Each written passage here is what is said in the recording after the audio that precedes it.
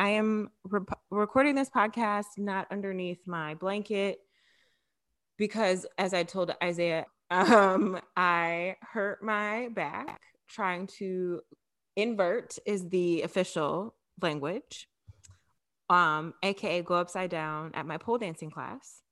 Update, I was not successful. So while I injured myself, I also didn't make it upside down. So don't you fear.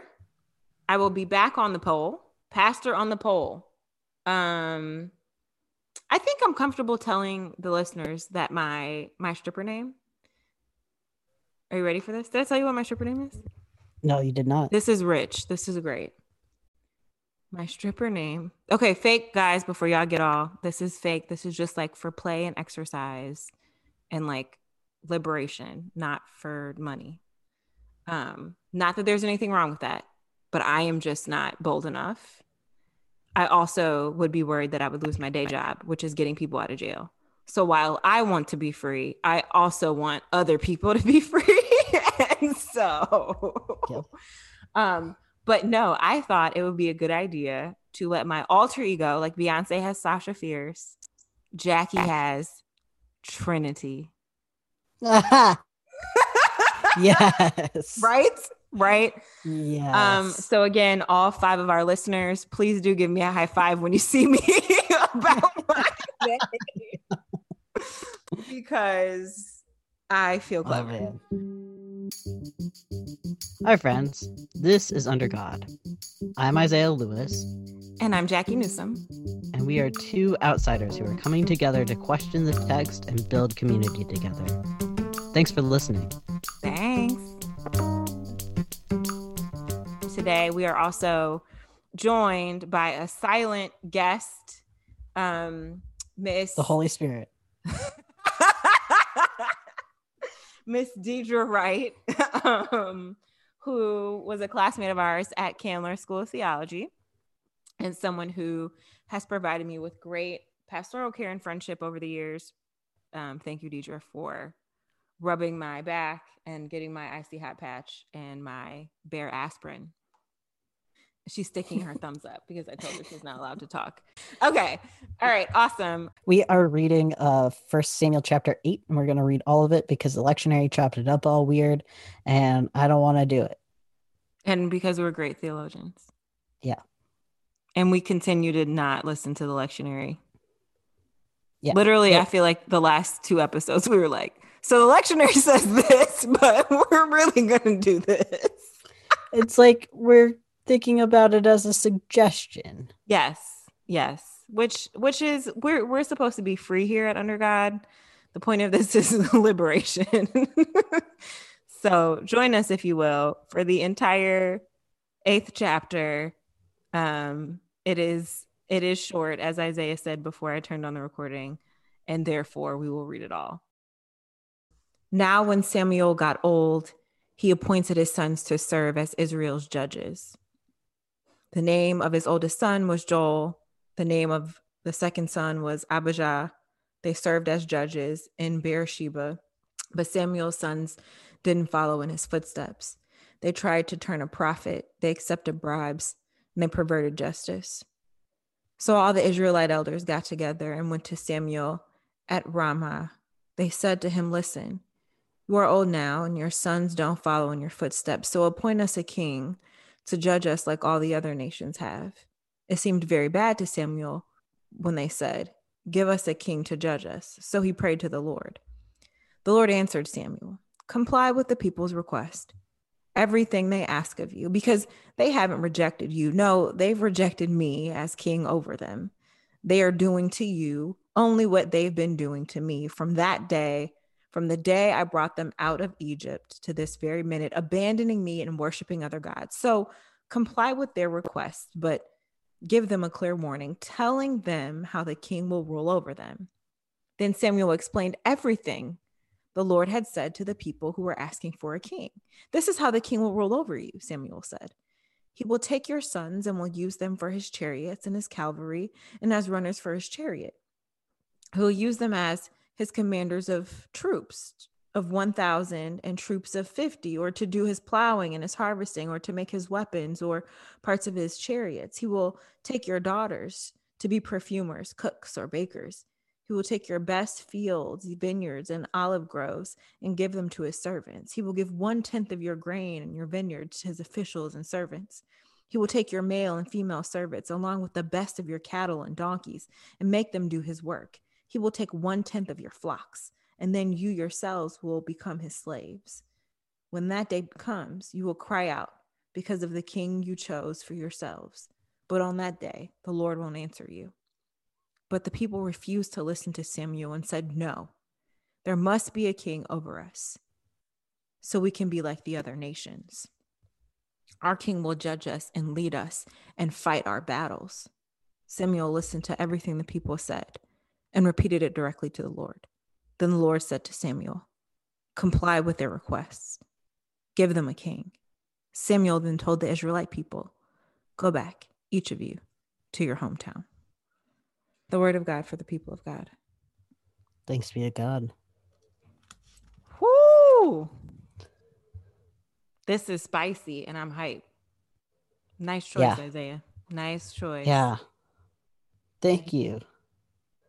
Yeah, there are a lot of directions to go in this. So do you want to do words and phrases? I do. I mean, we're gonna end up saying the whole thing, but oh my gosh. They tried to turn a profit, they accepted bribes, and they perverted justice. Yeah.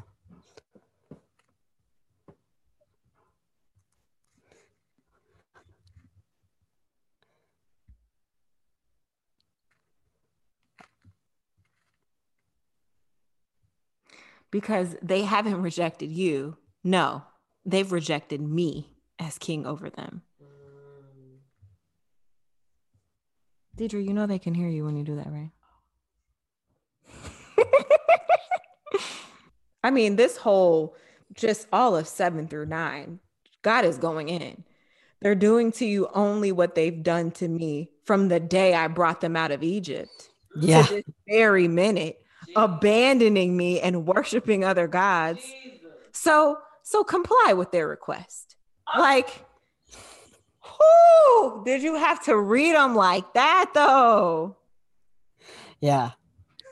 Yeah. Yeah, it's kind of like when your mom is like, "It's okay. It's all right. I mean, you had colic when you were a baby. You gave me heartburn. It's all right. It makes sense why you're doing this to me now. It's just what you've always done." Yep. Like, Yep. Yeah.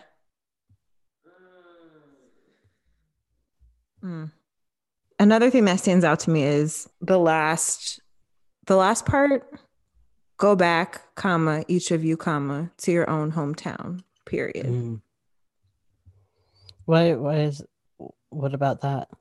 Because it doesn't seem like the appropriate ending, right? There is this huge warning of capitalist catastrophe, right? And then the people are like, "Nah, give us a king." And Samuel's like, "But are you sure?" And God's like, "Nope, bet. Give him a king." And then Samuel tells them to go back, each of you, to your own hometown. Like, what? Like, I feel like the more appropriate ending to this is like, and Samuel, grabbed his beard and shook his head. Like, so that's why it stood out. And of course, I mean, of course, all of this sort of terrors laid out stand out to me, but I don't know that one particular terror stands out more than the others. What about you? Anything for you, Isaiah? I guess verse 20, our king will judge us and lead us and fight our battles. Mm. Mm. This is how the king will rule over you. In light of what you just said, that's what stood out. Mm-hmm. Because it's like, and people were like, "Yeah, sounds good." Mm-hmm. When the day comes, you will cry out because of the king you chose for yourselves. But on that day, the Lord won't answer you. That's it. Check to that one. Whew. It like a little bit gives me like makes the hairs on my arms raise, sort Yeah. of. Yeah. I agree. I mean, this whole thing is like, whoa.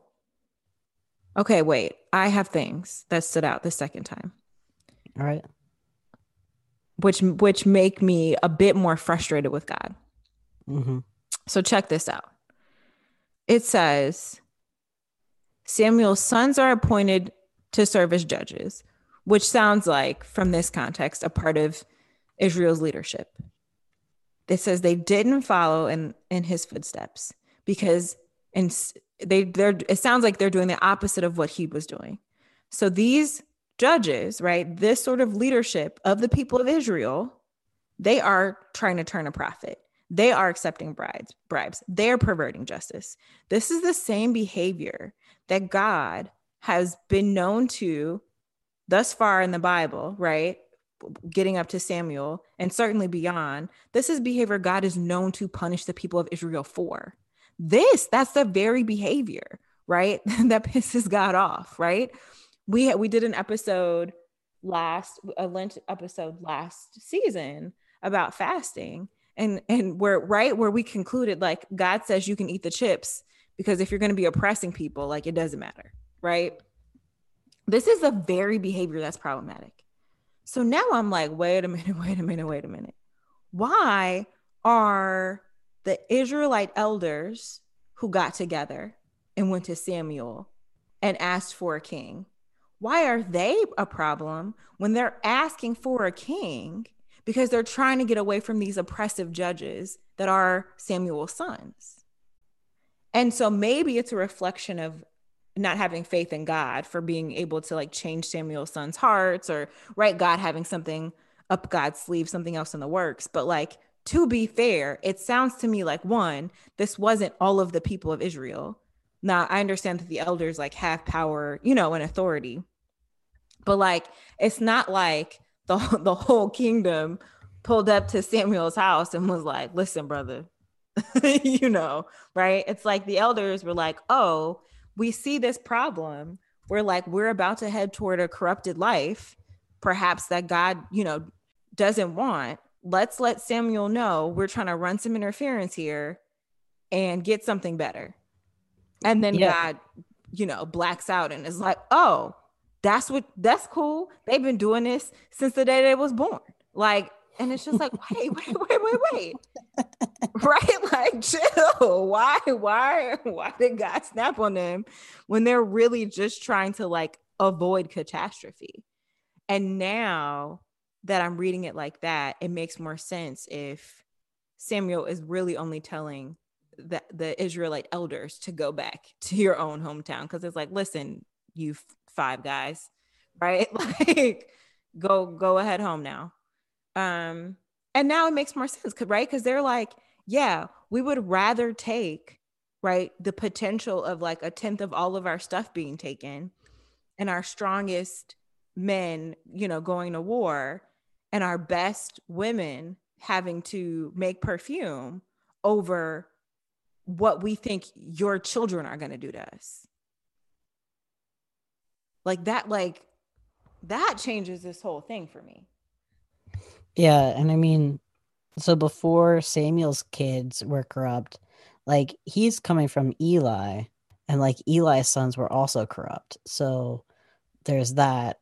But then even like the book of Judges is one of the most like chaotic, like just violent books that we have because there's this sense of things just sort of degenerating.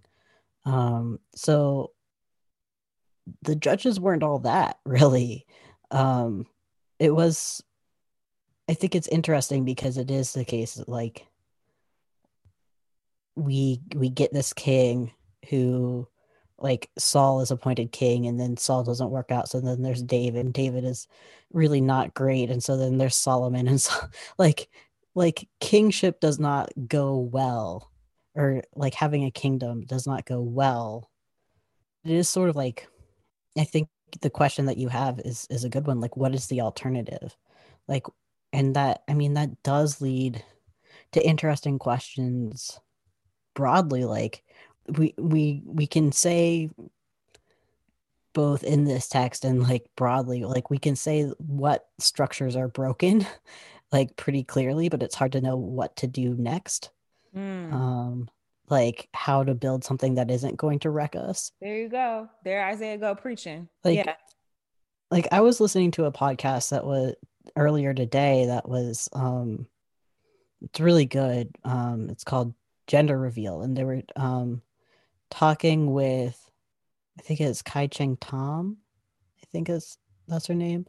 But anyway, she was saying that she's a prison abolitionist, but she had this experience of in her community of friends and leftist anarchists who like there were like a spate of kind of like intimate partner violence, just things that were happening in the community, and that it really shook her sense of like what how communities can bring about justice, like communities that do not believe in calling the police and want justice, like how she had initially thought, you know if we want community justice, we can do it for ourselves and heal instead of hurt. And what happened in that circumstance was that they kind of couldn't, that people got hurt. And so it led her to this question of like, it led her to do more study in transformative justice and in restorative justice, and trying to figure out how to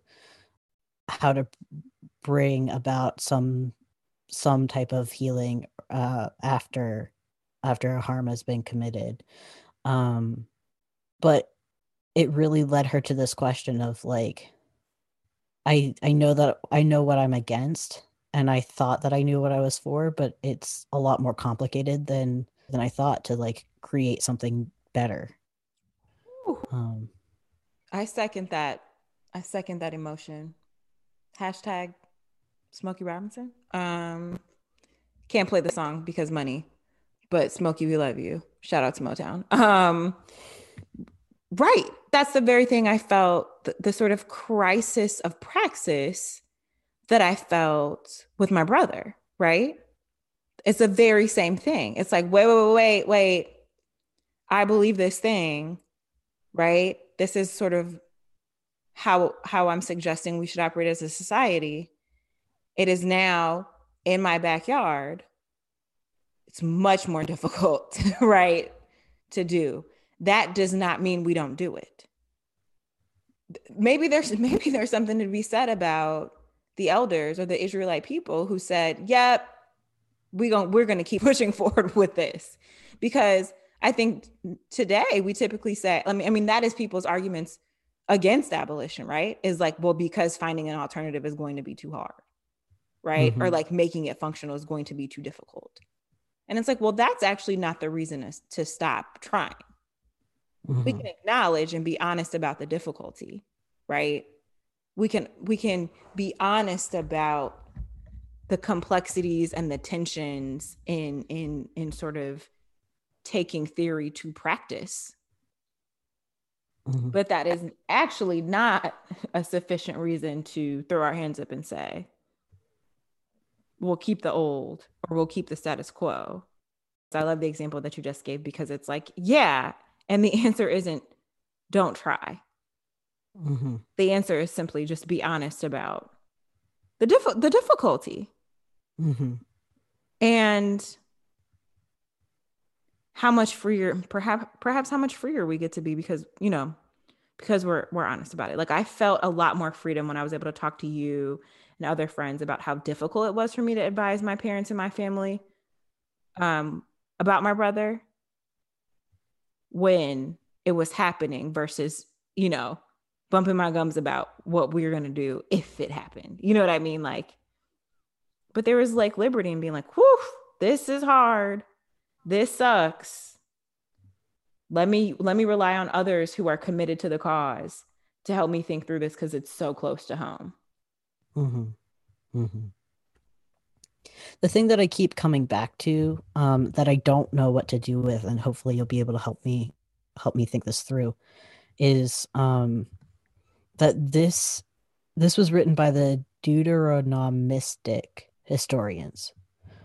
So basically, these people who are in the time of Babylonian exile, writing out the history of the Israelites, and it's like 500 years after when this is happening.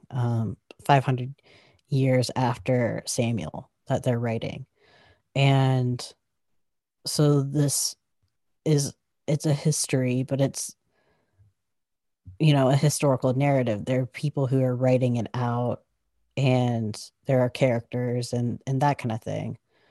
And this is their whole thing is trying to figure out why they're in exile. And so they're tracing through their history, trying to figure out what went wrong. And their big takeaway is that people didn't worship God exclusively. And so that's why all of this happened. Um, Reading it from that perspective, like I love reading it from the perspective from an anti-capitalist perspective, where it's like, this is what the man will do to you, you know? Yeah, yeah. Like I love that reading, and I think there's a definite place for it because it's just true. Right. They're not wrong.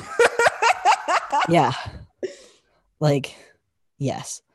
Um but I also have just long like questions about this reaching back into history and trying to figure out what went wrong, and like the theology that they're coming up with here, and like what do we do with the God who's like, they didn't worship me right, so like let them suffer. um I mean, sometimes I have narratives like that for my own like what went wrong questions that I ask about my own life. So I don't know, what do you think about? The first thing I thought of is Deidre's comment earlier about why things didn't work out with me and Frank or whatever name, right? We want to give them. Right. And sort of her theology, right? Or the way she framed it is, well, it didn't work out for your protection. That is a way of trying to explain the past, right? Or the sort of present sufferings. And it's what we're talking about is the very reason why I try to be careful about doing that.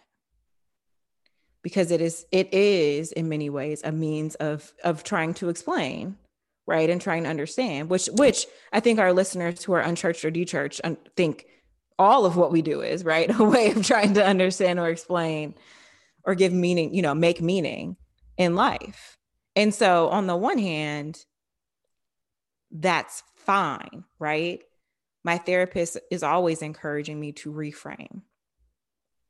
So if I am doing this sort of cognitive distortion of everyone hates me, right?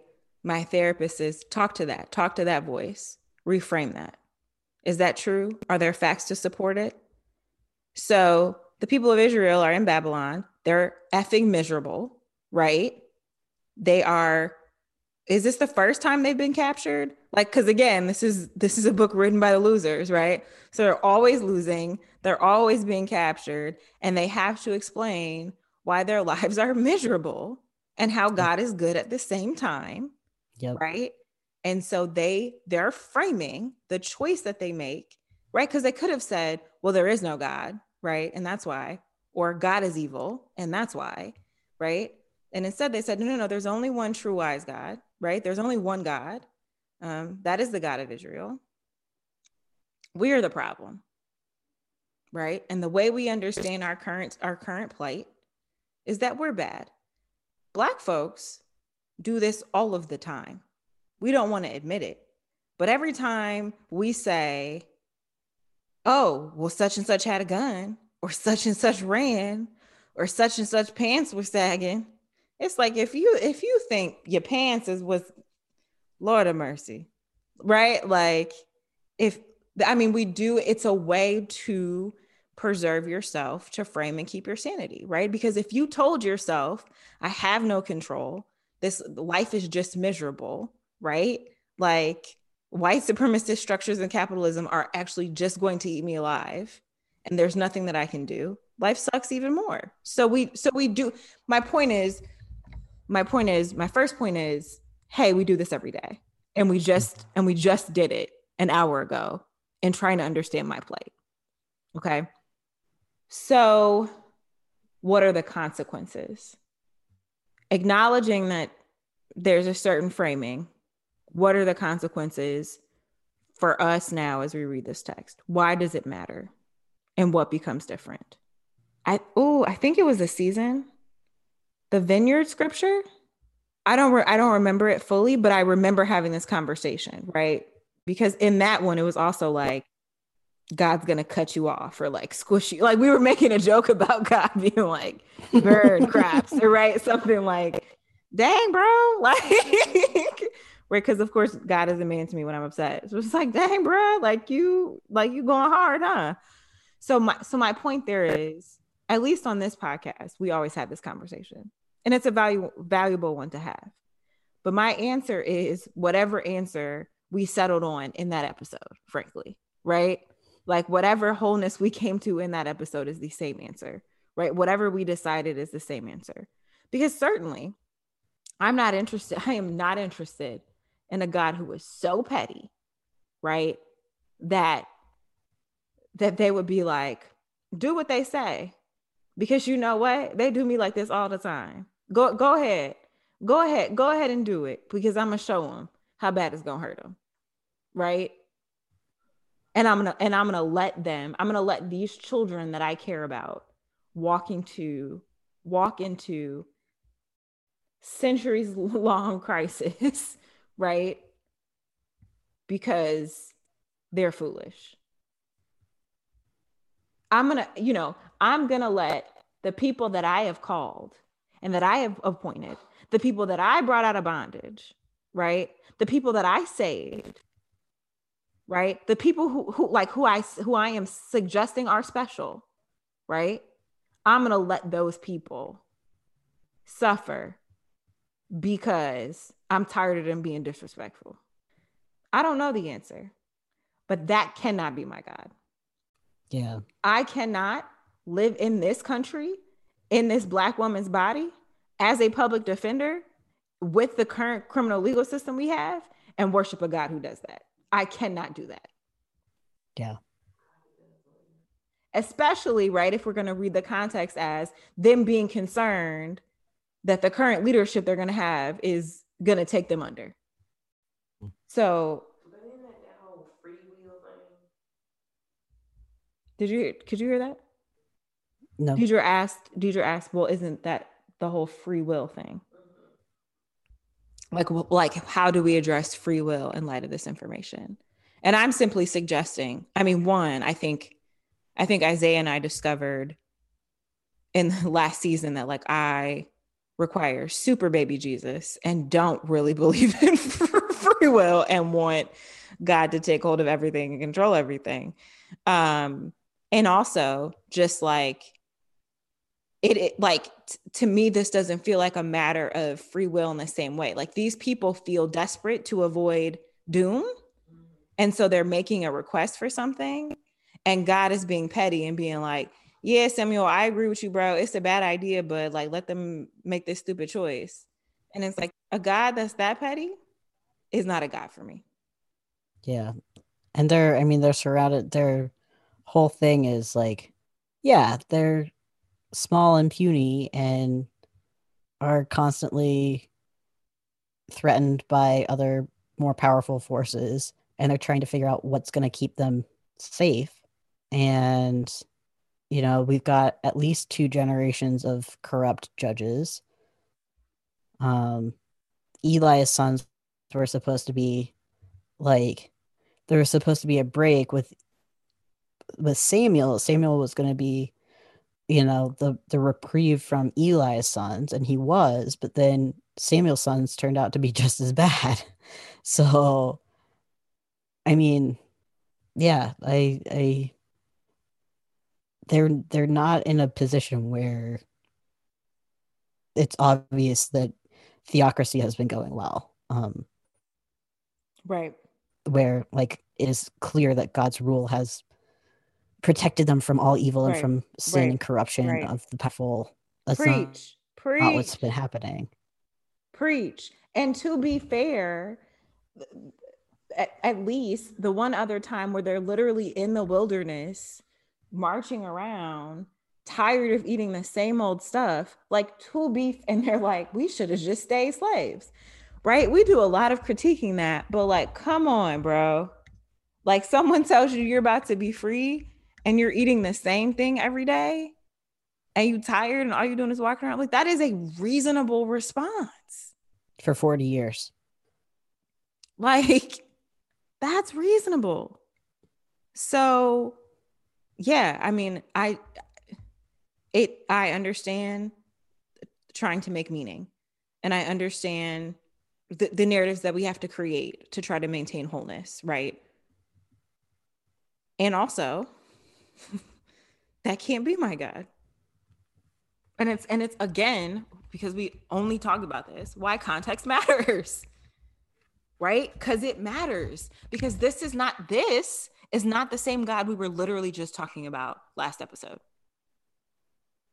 This is right. This is not like we were literally talking about a God who was saying all types of like affirmations. The episode before that, the one we referred to DMX, we were talking about how everyone's welcome at the table. Like no matter what shit you bring. And here we're at, oh, you were colicky and I had labor pains and you're mad disrespectful. So go ahead and suffer. And it's like, nah. Nah. Yeah. I mean, and it's weird because I'm the one who picked this, and I picked it because I was like, anti-capitalism, hooray. Which I maintain. Like I maintain anti-capitalism, Yes, hooray. absolutely. But I think that the God of Samuel is the God of Romans, is the God of Habakkuk, is the God of John. Like the it's all the same God. What's different is the perspective that's being brought to God. And so like I think what I can I think the wisdom in what you said about like the way that we try to make sense of things, like that we're literally putting words in God's mouth in Samuel. Samuel, we have Samuel talking directly with God, but those are words written 500 years after the fact. And so what we have is not a documentary. What we have is people trying to understand their own trauma. And like, I don't know, I guess maybe the good news is that we're not left with this as the only image of who God is, so that we have other images to draw from. Like they get through it somehow. Um I don't know. I'm kind of reaching. No, you're not reaching. You're not reaching at all. I think, again, what we get from a text like this, I think this is especially a great episode for those who really want to pick apart the text, because we get a scripture that, when read carefully, perhaps doesn't show what we thought it showed, right? When read without care is and preached without care is preached as, look at, look at these trifling Israelites, right? Or look at these faithless Israelites, right? And when read with care, there's a more complex story about what it means to feel let down by God, but to still believe, right? What it means to be felt, what it means to feel let down by your own kinfolk, Mm-hmm. but Mm-hmm. still want to keep going forward. Mm-hmm. What it means to have to process through historical, generational, ethnic, trauma, group trauma, community trauma, Mm-hmm. and the consequences of having to reframe or reframe that. Mm-hmm. And at the end of the day, knowing that the story doesn't stop here. Mm-hmm. That the literally, right, the sacred text does not stop here. Or right, if you're a listener and don't believe that this is a sacred text, the biblical text doesn't stop here. There's more story. There's more narrative. There are more highs. Certainly there are more lows, but there are more highs, right? There are new and different and affirming images of God and God's people. The story doesn't stop here. Mm-hmm. I don't know. I think that that's good news. I think all of that is good news. Yeah. And I mean, from a literary standpoint, like this is, obviously I'm not a Hebrew scholar, but like if this goes this hard in English, I can't imagine the just lyrical magnificence that is this text in the original Hebrew, right? Like it's got to be lit. Like, and so there's something to be said even about like from a literary perspective, right? How well this is written. So there, I think there's something for everyone in this text. And I think we get to remember that, yeah, like this isn't the end of the story. And again, context matters. And again, like trauma is real. Generational trauma is real. Love is true. It's time to Benedict. All right, I'm ready. Bow your head. Like the people can't even see. But okay, I'm about to bow my head and close my eyes. Okay. Go ahead, Isaiah. Mm. Go. Live as free people. And you know what? Keep the faith, baby.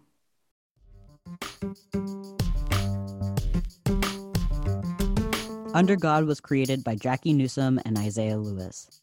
Our music is by Broke for Free. So I just wanted to give you some flowers. You have to include this part, even if it is at the end. You can't cut this part. But Isaiah Lewis is amazing, not only as a podcast editor, but as a child of God, as a saint of the Most High, preacher and pastor, theologian extraordinaire. And I am grateful for his gifts. I also want to say for the record that no one apparently could hear the dogs in the background of our DMX episode except for me. And so while I look ridiculous talking about these dogs, friends, I promise you, dogs were barking in the background. I heard the dogs. Okay. Because I'm listening to the recording and I'm like, you can't hear no dogs. You can't hear no dogs. People are going to be like, what is Jackie talking about? And why doesn't she just talk about DMX if she wants to talk about DMX?